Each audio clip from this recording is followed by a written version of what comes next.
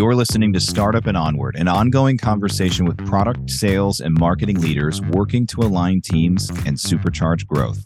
Join us as we give you an insider's look into the real-world experience of leaders seeking the growth stage by empowering their teams to navigate the Bermuda Triangle of product, marketing, and sales. I'm your host, Josh Taylor. How do you kind of stay connected to a patient, not even necessarily, they may not even have become a patient of your system yet. How do you stay connected to them so that when they make a buying decision to come to you or they're making decisions about their healthcare, you're front of mind and you already have so much data to make a tailored kind of solution for them. Hey everybody, welcome to the show. We had a great sit down with Percy Bhathena, Vice President of Product at Deliver Health.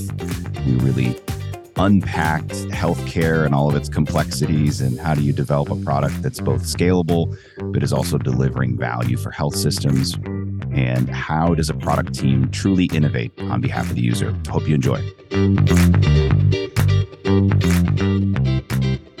Percy, really good to see you. Hey Josh, how's it going? Very good. Welcome to the show. As a way of getting started, why don't you tell us a little bit about yourself, your background, how you got started, and where you're at right now? I am a Cleveland native, pretty much born and raised here. Wow, you said that proudly out loud. We still root for the Browns, even though they lose all the time and stuff. Yeah, so. I'm right there with you. Yeah, grew up in Strongsville, went to Case Western, degrees in chemistry, philosophy, med school dropout. Did a year and left to do my first startup while I was also working as a researcher in a research lab at Cleveland Clinic. Went on to do a wireless startup and sold that during the .bomb. So I got nothing out of it, but except some life lessons. At least that's what I tell myself now. Left startups, went to GE, left GE, which at the time was the world's largest employer, which was pretty interesting. So gone from startup to there. Quite a whiplash. Yeah, I think it was culture shock for them too. I don't think they quite knew what to do with me. So had a reputation of being a maverick, which I kind of relished. Did some consulting and went to about a 30-person company that grew to about 100. Left that, did a startup that was funded by Cleveland Clinic, then got bought by Cleveland Clinic and stayed there for a good number of years running different business lines. And now I'm the VP of product for a digital health company called Deliver Health. And we build products for patients and the digital experience. So kind of a long road, but the last good chunk of it's been related to healthcare. And that's kind of where I see myself just really flourishing in that kind of space. I like the idea of helping patients and having meaning to my product work. Yeah, that's excellent. You've had a varied level of experience in different sizes, different tech environments, different types of teams, different type of market goals. What is it about healthcare and population health that's really drawn you in outside of the need to impact patients or the desire to help other people? Yeah, it's a great question. I think, we even today, we still tend to think about healthcare in a very acute sort of way. You break, the typical mindset is you break a bone, you go to the ER, you get it fixed, you get it set, x-rays, et cetera, you go back and eventually you're returned to baseline. But really healthcare happens, what I like to say, at the edge, right? It happens in real life. Your decisions, your choices, your stress level, your sleep, the food you eat, your exercise, all of those things are hugely impactful to your healthcare. But healthcare as an industry still looks at things very episodically, right? Like you got sick, can we return you to baseline or improve you? And you have this very segmented view of how people kind of move through a healthcare system. And I think that's the wrong way to be really thinking about it, right? Healthcare, when you really think about the word health, right, it's not sick care. We tend to focus on it in those sick care kind of moments, right? Even when we talk about patient experience, we talk about it when you're at the hospital system. How do you navigate? How do you find the appointment? How do you make it easy? How do you understand the after visit instructions? Yep. But healthcare is everything, right? Every part of your living life has an impact on your health. And so I think that really resonates with me. And when you really think about how do you have an impact on that, how do you really understand how you're going to change people's behaviors and those types of things, It's all done digitally, right? You're not going to have a doctor that's going to follow you around, or a clinician following you around wherever you go and say, don't eat that, eat this, take a deep breath, whatever. But you can do those things digitally, right? And you can kind of monitor, you can learn, you can adjust, you can give input and feedback. So I think when you really think about healthcare and you really think about it, if you really embrace this concept of longitudinal care, right? Everything from womb to tomb, then you have to think about it in terms of digital. It's just, there's no other way to think about it. So that really resonates with me. How do you kind of stay connected to a patient, to not even necessarily, they may not even have become a patient of your system yet. How do you stay connected to them so that when they make a buying decision to come to you, or they're making decisions about their healthcare, you're front of mind, and you already have so much data to make a tailored kind of solution for them. I mean, I love what you're laying out as a vision for healthcare. I mean, I 100% agree with what you're saying. I find it interesting, though, because it seems like there's a good portion of the market in healthcare that probably would verbally say that they agree with you, but maybe the actions of how the health system runs, or the actions of how their delivery of health, or their focus on the episode, like you were saying, sick care. Because it's not just getting you back to baseline. I think sometimes we're so focused on baseline that maybe we're just constantly seeking out, how are you sick, as opposed to how can we keep you healthy? How can we get you to be stronger? Yeah. I mean, and not to say, the cliche follow the money, but there is a component of this that is obviously, where do you get paid, right? And you get paid from the episodic, right? You show up to a doctor visit, you CPT code, 99213, $88, whatever it is, for 13 minutes, whatever. That's how the system has been kind of designed to almost force that model. And the models of capitation where, it's fee, it's not fee for service, but it's at risk, right? Like, how healthy can you keep the population and stuff? Those have struggled. And they struggle, I think, in part because, first of all, you have to be able to show that it's as lucrative for the payers and lucrative for the healthcare systems. Unfortunately, that's just what happens in a capitalist society with healthcare. But at the same time, like, I'm not sure the digital tools have existed to really manage a population longitudinally.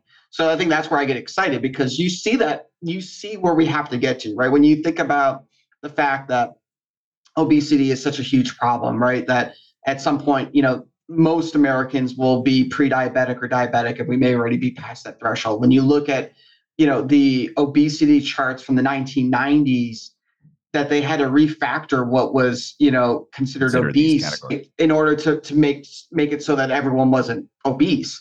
When you think about stress levels, which we know has huge impacts for, all sorts of health conditions, and it may even be a precursor to a lot of chronic diseases, we know that the stress scales have changed over the last 20 years, right? What was considered high stress in the 90s is really baseline today, and they've had to adjust the scales.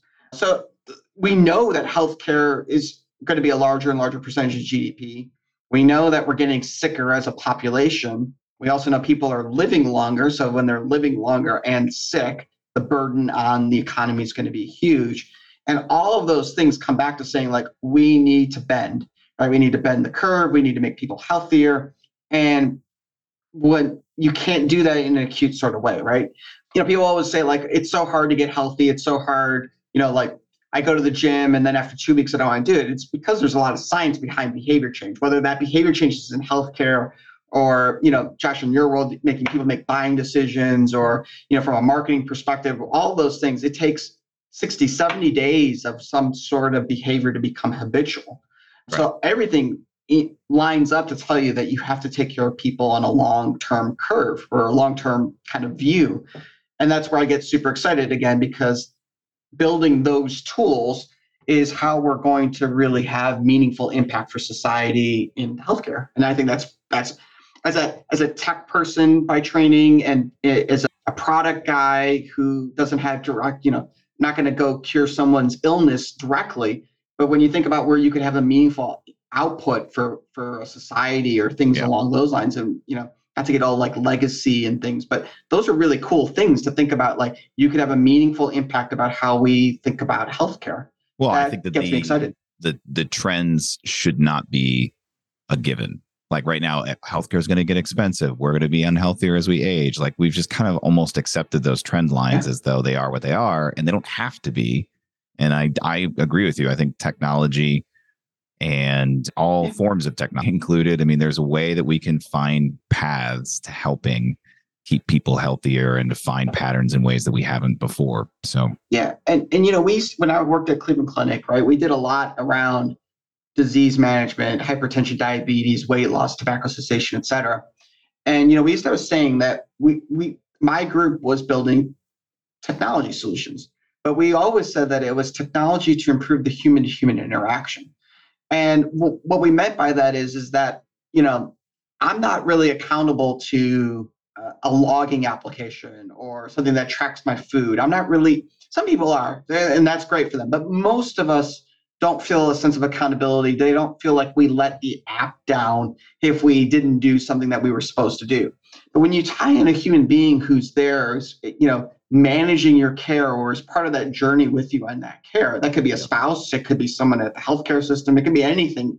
But when you have that person that you're accountable to, you tend to make better decisions. You tend to stick with things better because it's not just you, it's you and someone else. And, the example, and that's why we always say, like, trying to tie people and technology together is where you make the meaningful impact. And, I always remember this example, like a long time ago, a girlfriend was like, she's like, what are you doing? I asked her what she was doing today. She's like, oh, I'm just cleaning the house. I'm like, I'll come over and I'll help you. And I was helping her clean her apartment. And she's like, you have your own apartment to clean. Why are you helping me clean mine? I'm like, because I'm helping.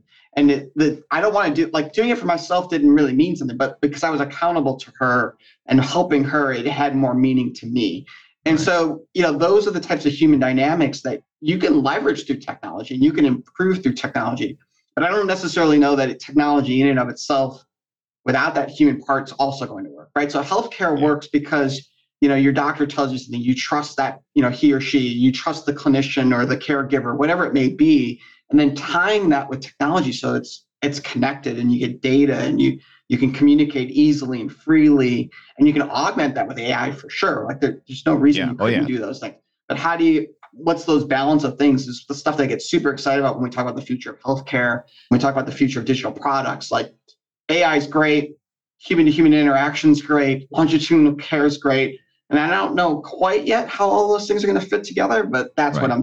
But you can kind of see that they eventually would have to for us to truly solve the problems that we need to. You are in an ever-changing space in healthcare. There's different paths that people are taking in healthcare to solve things. So how does a digital product get traction in a market where everyone you're selling to who's delivering the actual care, the actual providers, may have different strategies, different delivery mechanisms, and they're all wanting maybe different things from your digital product?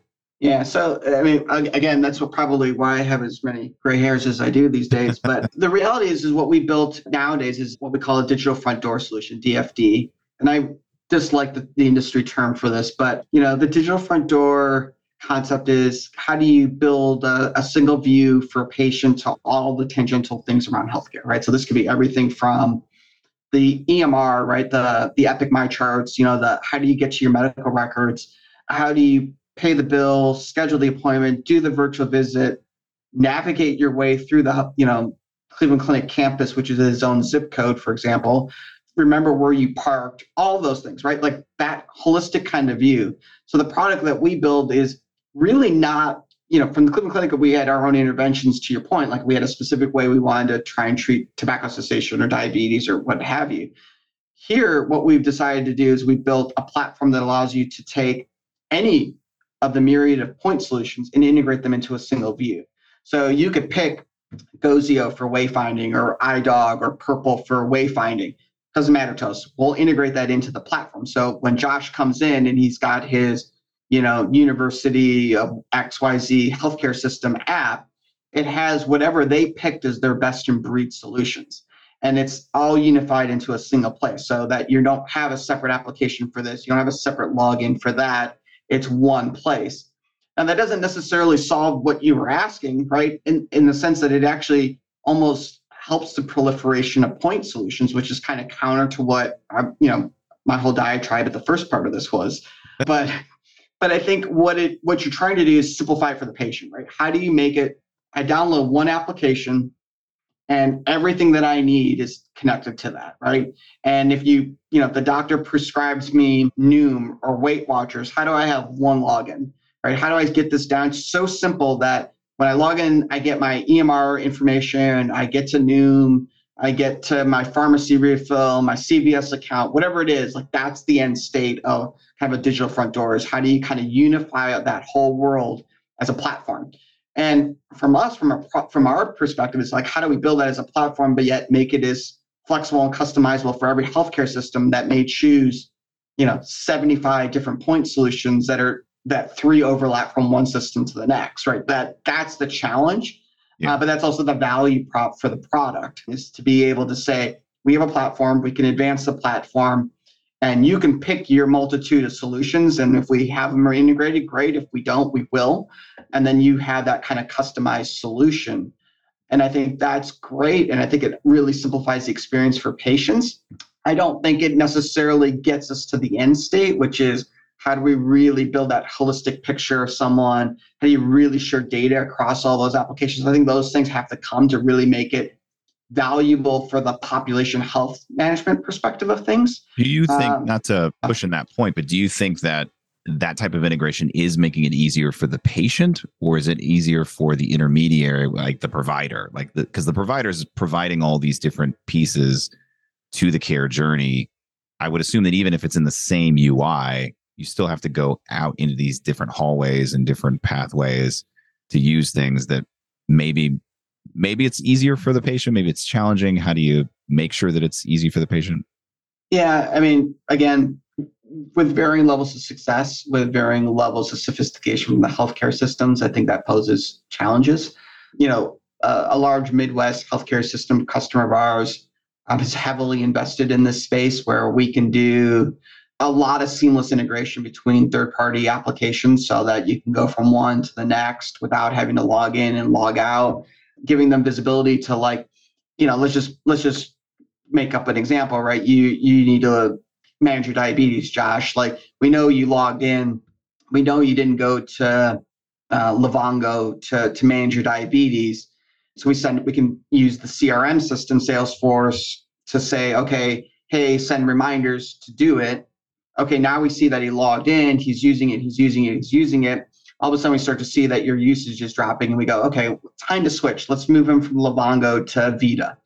And so then the digital prescriber can then say, okay, look, Josh, this has been working, but we see that you're plateauing. We want you to try something new, right?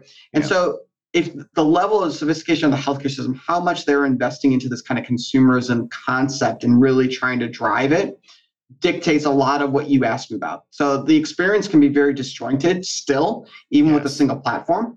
It can also be nothing more than a wrapper around the EMR, which has limited value.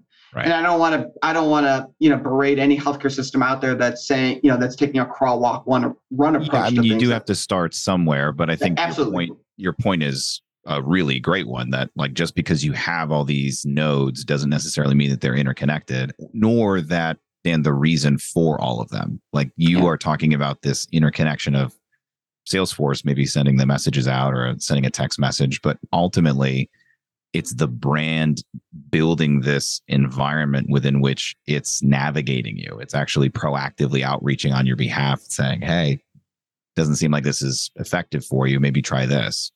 Yeah, and one healthcare system that that's kind of, I would call it one of our benchmark customers. They have branded this experience uniquely outside the healthcare system.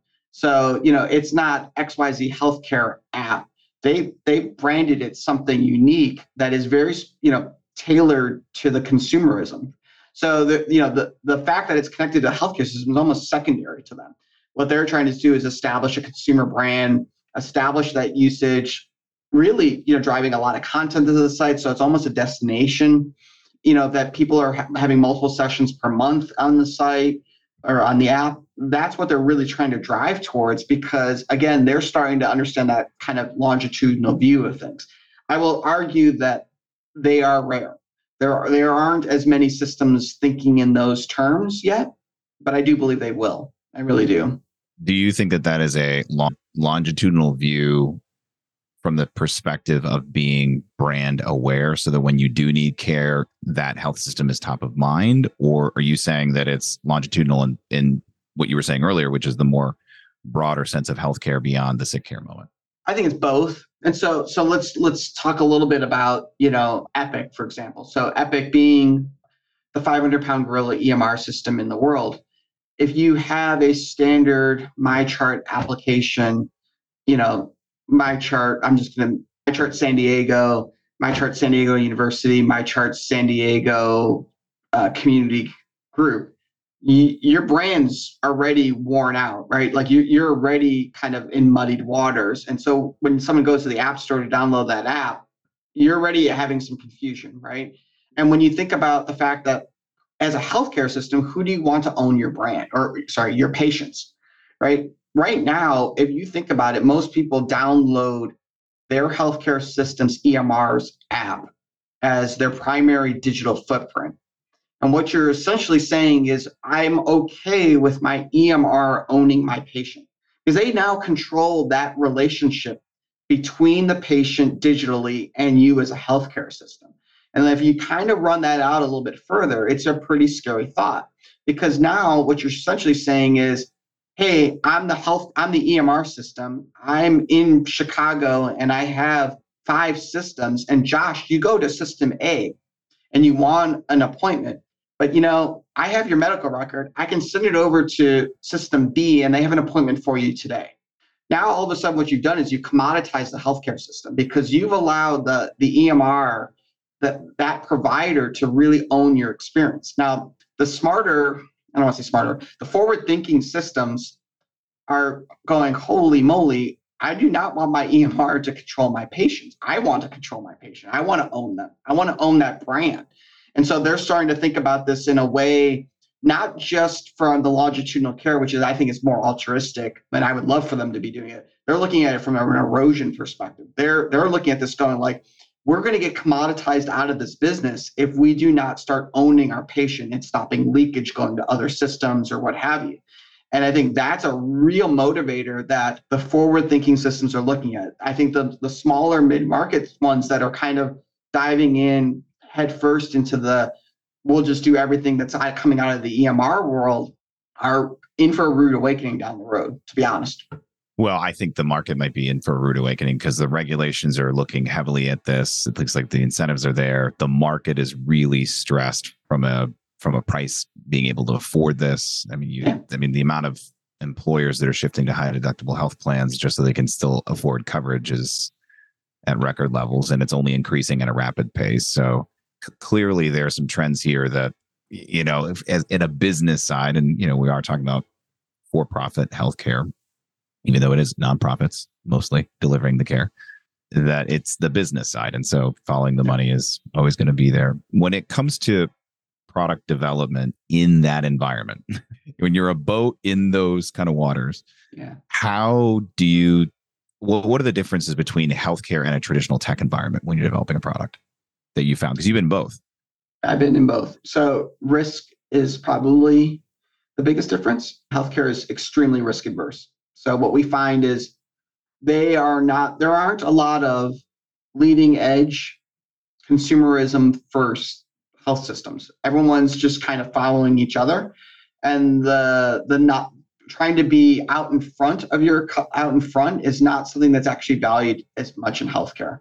Whereas in the tech world, right, you want to be first to market, you want to be the first to do something, you want to grab market share by doing something unique.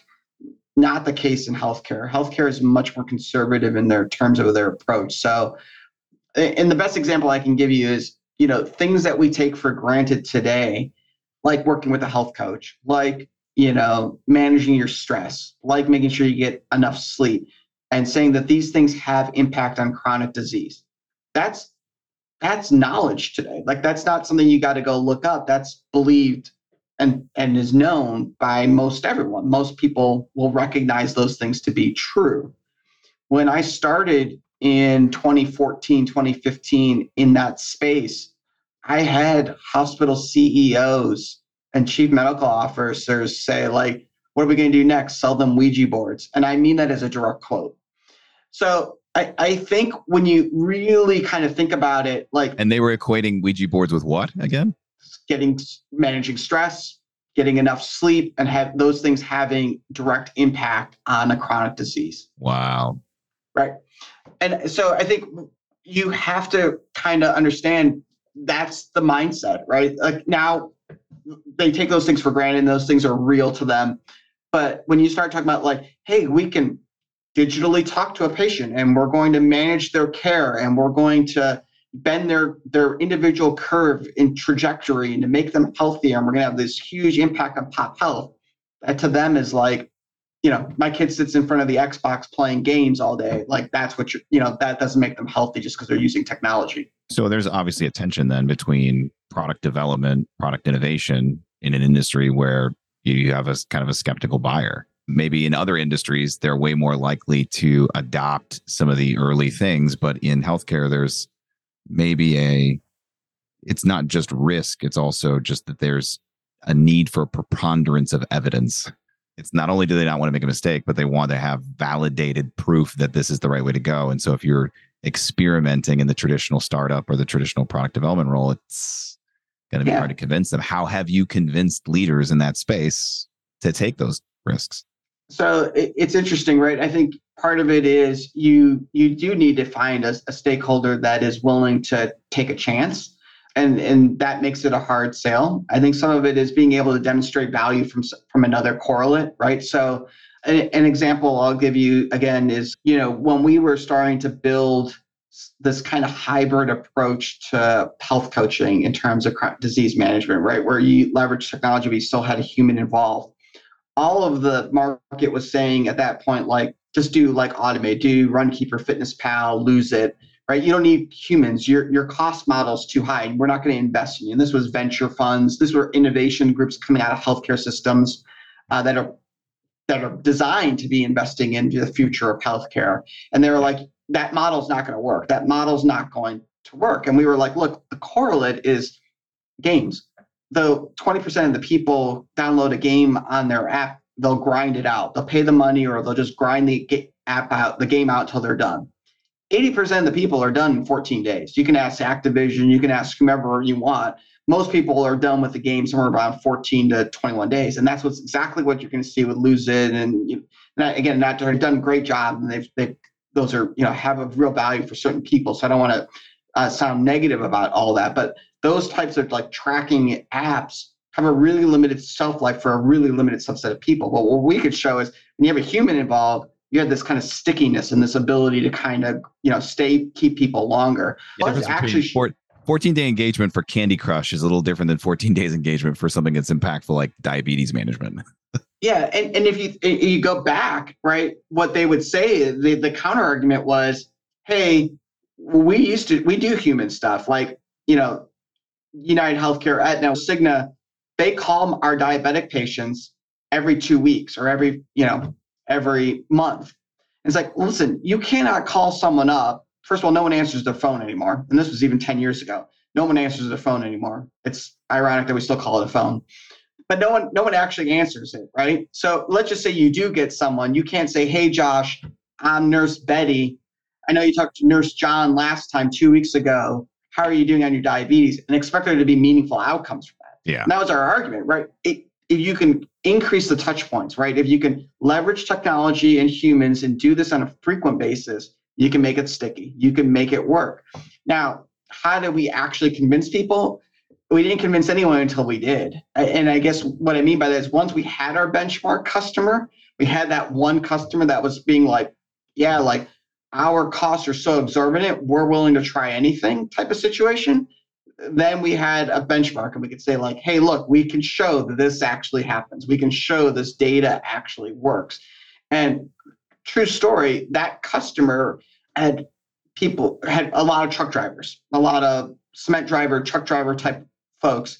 And their CFO was like, we need to find some sort of solution because all my drivers are so heavy, they're breaking the air seats or they're breaking the ladders and then they're going on workman's comp. So the ladders to climb up into the cab of the truck. And so that was the impetus. Like we've tried everything else. I'm paying too much in workman's comp. I love that I'm going to do this. your first client was basically the target demographic that is the hardest for all population health to reach. But It's not just the first client, but it's like the hardest. It worked, but that was but the thing is like they had the financial incentive to do it, and that goes back to one of the first things we said, right? Like consumerism of healthcare. I think we all get it. Like we all know we should be making buying decisions. I shouldn't just go to one healthcare system if they're not the best for that, or they're too expensive for that, or what their outcomes aren't as good. Whatever it may be, I should be able to make consumer-based decisions, just like I would when I pick a car, or whatever other decisions I make. The reality is healthcare systems are still just so financially driven, and large self-insured companies are financially driven, that the only thing that they really understand at this point is either how do they make more money, or how do they, if you're the payer, how do you spend less money?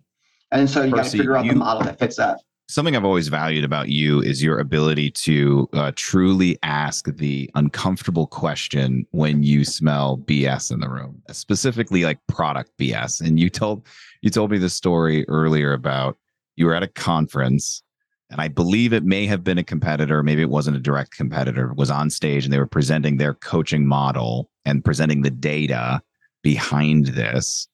Could you share that exchange? Because I just thought it was very telling. Do you remember what the story I'm talking about?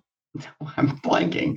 It was about the number of interactions, and you basically called them out on it because you're like, how many of those were either two-way or inbound or outbound?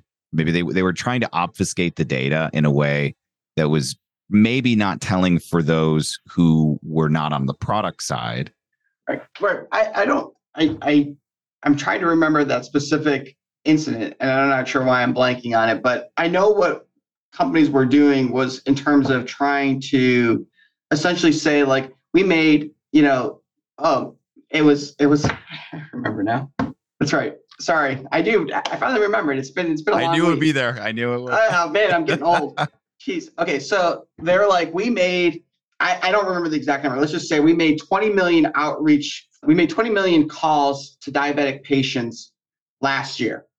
And we're great. We engage with all these diabetic patients. We have all this outcome, all this data, so on and so forth.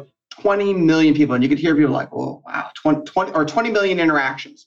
I was like, great. That's fantastic. So I'm the a-hole in the room who stands up and goes, just, how many uniques is that? And they start hemming and hawing, and they're like, well, like this, and this. And I said, and they're like, did we answer your question? And I'm like, no. I just want to know how many unique individuals was that? And they're like, I think it was like 80% were unique. What that meant was that only 20% of the people did they actually talk to more than once. So they were touting the fact that they talked to 20 million people. But the reality was they 18 million of that, or whatever the number was, they only talked to once. So, it's like, hey, how you doing in diabetes? Click. They were counting that as a data point and saying they talked to that person. Yeah. And the follow-ups were 20%. There's no reason to, so I think we get caught up in sometimes the numbers, the metrics, and the volume without really necessarily understanding, is there any actual meaning to what they're doing? Like, you can use digital technology outreach to everyone in your community and to blast them something. Well, what's that meaning to do anything, right? I think what stands out to me in that story is that there are so many, I can almost see the marketing sales team having a conversation about, we're going to make this presentation, we're going to say this, we got to make ourselves look more dynamic. And they're intentionally obfuscating what the product does in order to present value. And so many teams get into trouble with this, but they'll say words like, there's interaction. That's a perfect word. The definition of the word means that there's multiple points. Yeah. You can't have interaction if it's only one point. Yeah, we Josh, it's a great point. Like, we saw data from our own, when I was at a healthcare system, from our own efforts to outreach to people, right, as part of our own health plan. And they would call a successful phone interaction a voicemail. And it's like, well, how is that a successful interaction? To your point, first of all, it's not an interaction. Second of all, no one's listening to it, especially if you can, iPhones and Android, you're looking at the transcript and delete. The only way you could make an argument that a voicemail is a successful interaction is if you had some list that you were calling against and you were able to track their behavior after that outreach and say, we delivered X number of voicemails and 20% of those actually did something. That is a successful interaction. And healthcare systems do that today, right? They will say, hey, you need to come in and have your mammogram, your colonoscopy, your eyes check, whatever.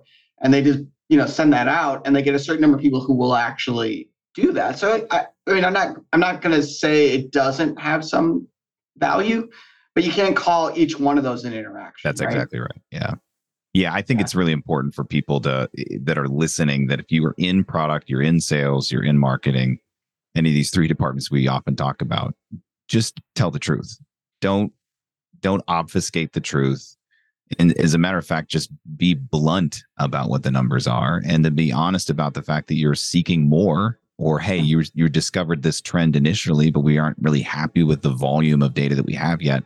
You can always tell a story, but just don't ever get caught flat-footed when you're on a stage and somebody like Percy is pointing the finger and be like, how many uniques are that? So, I've given, when I was at the clinic, spoken at a lot of conferences, and, I would always be brutally honest in the sense of like, hey, this worked for, 3 companies. That's what we got so far, and we see this. Will it be the same for the 4th one? We won't know until we get the 4th one. Would love for you to be the 4th customer so we can find out. Yeah. But the reality is we have 3. And I think there's no shame in that, like even in our current, digital front door, we have, less than 20, somewhere between 12 and 20 DFD customers today. Okay, that's fine. The product's a year old. We're still growing it. We're still understanding it. And it's a nascent market. It's an educative sale, which is problematic for a number of reasons. Yeah. But that's okay. Like, we don't go to customers and say like, we have 100 installs, or we're like the largest, or whatever. That's not necessarily relevant. Like, if you could show value, even in an N of 1 for your product, you have an opportunity to sell it to get to N of 2. And just be honest about it. I think that's a real key point. I think sometimes we get caught up in like, oh, I don't want to say I'm this small. I don't want to say I'm this. Like, no, like, be honest. Are who you are. And I think, especially in this space of healthcare, people aren't just looking for another vendor. They really do want a partner. They don't want to go back to market and find somebody else. They don't want to do all that work. It's way too painful. Yeah. And I think it's an easier sell. To be honest with you, it's an easier to sell to say like, well, what do you need? Like, we're here, we're listening, we're small, but we're nimble. We can address these concerns. We can address what you're trying to get to. Here's how we're going to get there. And I think it's a much better story to tell than say like, oh, you're like 5 other customers that have the same problem when you've not experienced that, because you're going to get caught. You can't say those things and say like, oh, we've integrated that before, even at the simplest level. And when you haven't, because the second someone asks you a technical question, you're not going to be able to answer it. So, our mindset is always to be like, let's just be honest. Like, we are what we are. We're trying to grow. We're trying to be smarter, better, bigger. And that's a fair conversation to have with a customer. You've had so many different leadership teams you've been a part of. You've seen a lot of different examples of leadership. We don't have to get into the bad ones, but on the positive side, that'll be a separate podcast. What in your mind defines good tech leadership inside of healthcare? Yeah, so here's what I'll tell you. There's been a few really good visionaries that I have seen, and without naming names, I'll say one in particular had an amazing ability to articulate things both technically and medically, because he was a doctor and he was also CTO. And it was probably his ability to get things done both technically and to get buy-in from healthcare folks was probably something I've not seen before or since, because of that combination.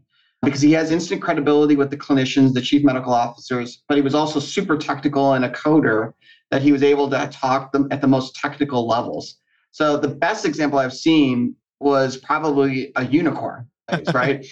That being said, I think the good technical leaders understand that clinicians are clinicians for a reason. They like human interaction. They went into a field that is intentionally not technical, right? I mean, think about it. Maybe let's just take doctors out of it. A registered dietitian, an exercise physiologist. These are folks that picked a career path that is actually, in a lot of ways, analog. They pick something that they want to have this, interaction human to human. They want to, palpate and understand what's going on. And so when you introduce technology, it's almost antithetical to their mindset. So the good tech leaders are the ones that listen and really say, like, hey, I'll give you an example of one that, and it was me who did it. And I know this might sound a little self-serving, but I sat down, we were building a sleep program. And so I sat down with the leader of the sleep center and said, listen, what I want to just understand is, what is your day like? What are your sessions like? Just talk to me like I'm 5 years old. You have a ton of knowledge. Just walk me through your process. Walk me through. Like, I come in, I can't sleep. And that's what I tell you. Talk to me like I'm a patient almost. Yeah. And then slowly but surely, we could start to map it out. And then we were trying to build like the scoring engine. And I would just start asking questions like, let's just take that scenario again. And this time I exercised after 7 p.m. Would you say that's better or worse than me having caffeine after 7 p.m.? And help me understand why. Or is it the same? And so she would start to say, like, well, here's what we would suggest. And here's why we would tell you that may not be the best idea. Or why you shouldn't have a TV in your bedroom. And here's why. Like, they would go through each one of those things. And when you were asking them from that knowledge perspective of, like, I'm a sponge, I want to learn, then what you could do is you go back and you say, okay, now how do I map this in a technology perspective? And you go back and you say, like, hey, listen, the interactions aren't going to be the same because it's digital and you're not going to get to talk to this patient one-on-one. But what if we did this? And you start walking them through the scenario, you get their buy-in. Because what they want to feel like is that you're listening to them. They went to school for a ton of time. They're experts in what they're talking about. They're super knowledgeable. Yeah, that's 100% right. And I actually I wonder if your unicorn, obviously that skill set is the unicorn mixture. Yeah. But honestly, the same skill was at play, I would assume, when he or she was in their role, because they, as a physician, it's not that because they're a physician, they automatically know what other physicians know, but they just know the right questions to ask that can draw out of them more knowledge about their specialty, how they're trying to work with patients, and then translate. And I think that's the key, is that he had the technical knowledge to know how to translate that to what technology should do or shouldn't do to enable that and not get in its way. My advice to product folks in the healthcare space is listen, right? Listen to what the clinicians are telling you. Listen to what's going on in the traditional settings of healthcare, whatever it is that you're trying to refactor, whatever it is that you're trying to improve. Understand the questions that they're asking their patients. Understand the interactions, the decisions that they're making to prescribe medications or not, or the follow-ups, everything. If you ask them the questions of, like, why did you make that decision? How did you come to that decision? They're more than happy to tell you their thought process. They do it instantly because they do it every day over and over and over again. But the amount of decision trees that they're going through in a second to get to an answer is partially based on experience, but partially that's what they were trained to do. And what you're trying to do when you build a product is take that med school training, that residency, and those 20 years of experience and translate that digitally. It's never going to be a 1-for-1, right? So that's the part that you have to kind of come back and say, like, look, we're not going to match this up. Is this a close enough correlate where I'm not doing harm and I'm still providing benefit? And when you get that kind of buy-in, you're going to build a really good product, in my mind. Because of our conversation earlier about Deliver Health and the way that you are deploying this digital front door, I'm assuming that you're not saying just because we built this great product that responds, that people automatically come because we built it this way. No, it's not I would love it, build it, and they will come kind of product. I don't think I've ever experienced that in my career so far, but it is something that you have to get an evangelist on the care side too, right? So the doctor that's saying, like, look, all of your after visit stuff's going to be here. I'm going to, you can message me here. I'm going to connect you to this tracking, Livongo, Noom, whatever thing. You can get your refills here. They're an instrumental part of that process, right? If If they're not evangelizing the digital front door will have no users, except for the early adopters or the tech adopters, Yeah. right? So they're a necessary part of every time we release, a DFD solution. There's a large part of that is galvanizing support from some stakeholders within the healthcare system, because they're the ones who are going to start to drive that adoption, and they're the ones who are going to get more doctors to talk about it. So those things are super important as well. Like, your audience isn't just the patient in that world. Your audience is the healthcare facility and the clinicians, because they can They're going drive to make or people break to the success. They really are. They Yeah. really are. Yeah, That's simply great. put. Well, as we close, if you were to give any advice to somebody who's younger in their career, may not be in a leadership position, maybe they are, and they're trying to have more influence in their team, what's one thing that you would suggest that they either start doing or even stop doing to be more effective in having influence? First of all, I object to the premise of the question because it implies I'm old. Well, I'm glad we're both not on video, because I think that maybe we could persuade people by our young sounding voices that we're not old. Yeah, it's a great question. I think, listen, like, I don't think enough people just spend enough time listening to what's actually being said. I think what I find a lot is people want to be right. People want to win the argument. People want their point to be victorious. And listen, if you want to build a really good product, understand that there's a lot of smart people in your team who are going to have smart ideas, and you need to listen. Because what I find is, I have a good idea now and then. Great. My team has a lot of great ideas super often. And if I'm not listening, I'm missing. And your product people need to listen to everyone. And that means the client success, the customer success, whatever you're calling them, your sales, your developers too.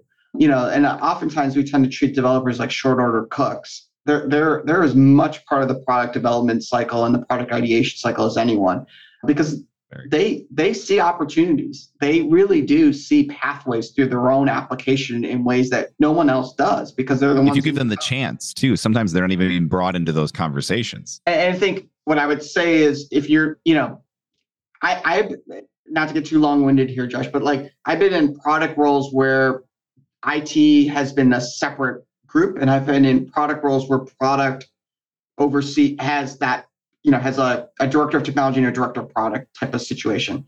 The closer you can bring those two groups together, whatever the silo structure is, doesn't matter. The closer you can bring them into the fold and have them be a meaningful participant in the ideation, the investigation, only adds value. I don't see it not having value, because they have a different view of things. And the same thing, sales, client success. Now, sales, they have the stigma of, they'll just say whatever is necessary to get the deal done.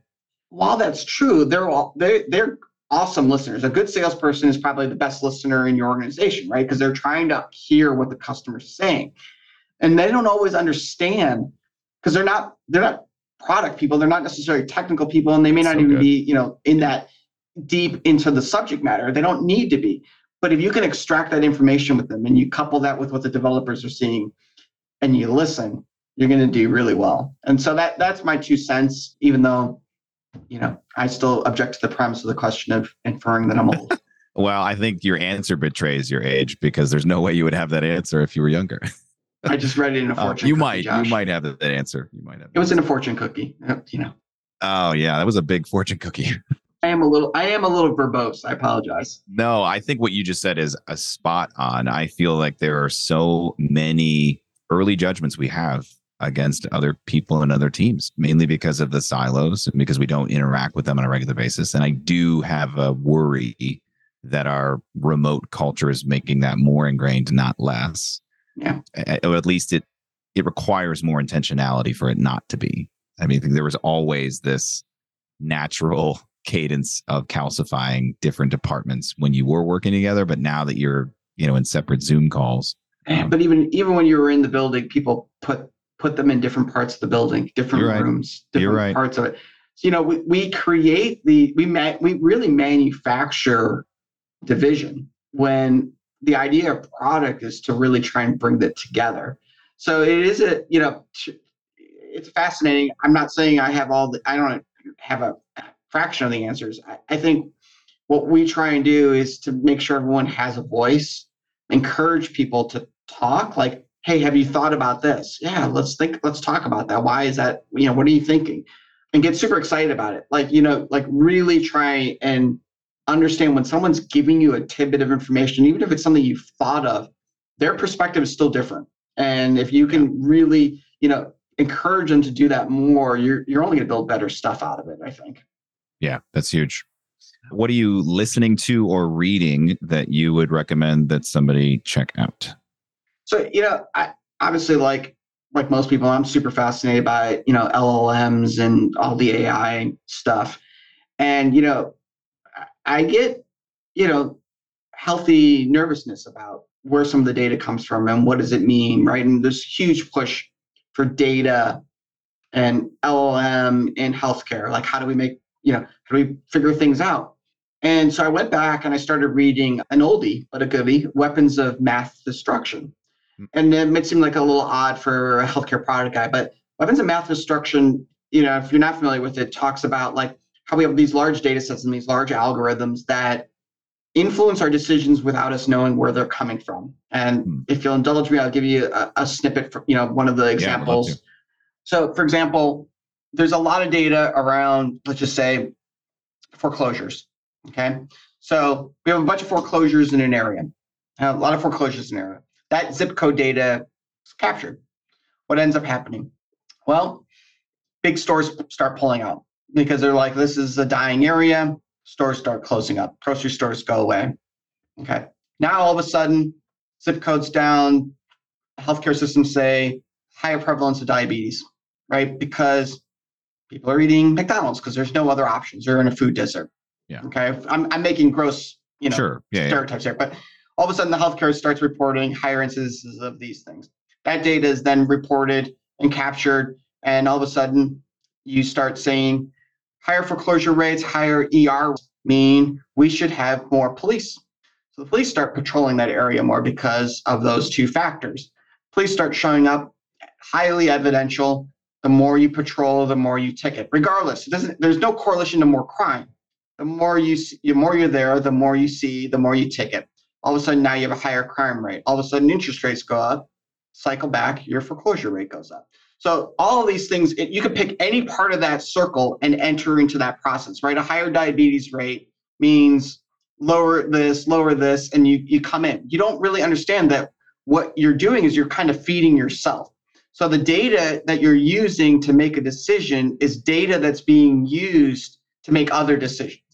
And therefore, you've created this whole cycle where you're destroying communities, populations, et cetera.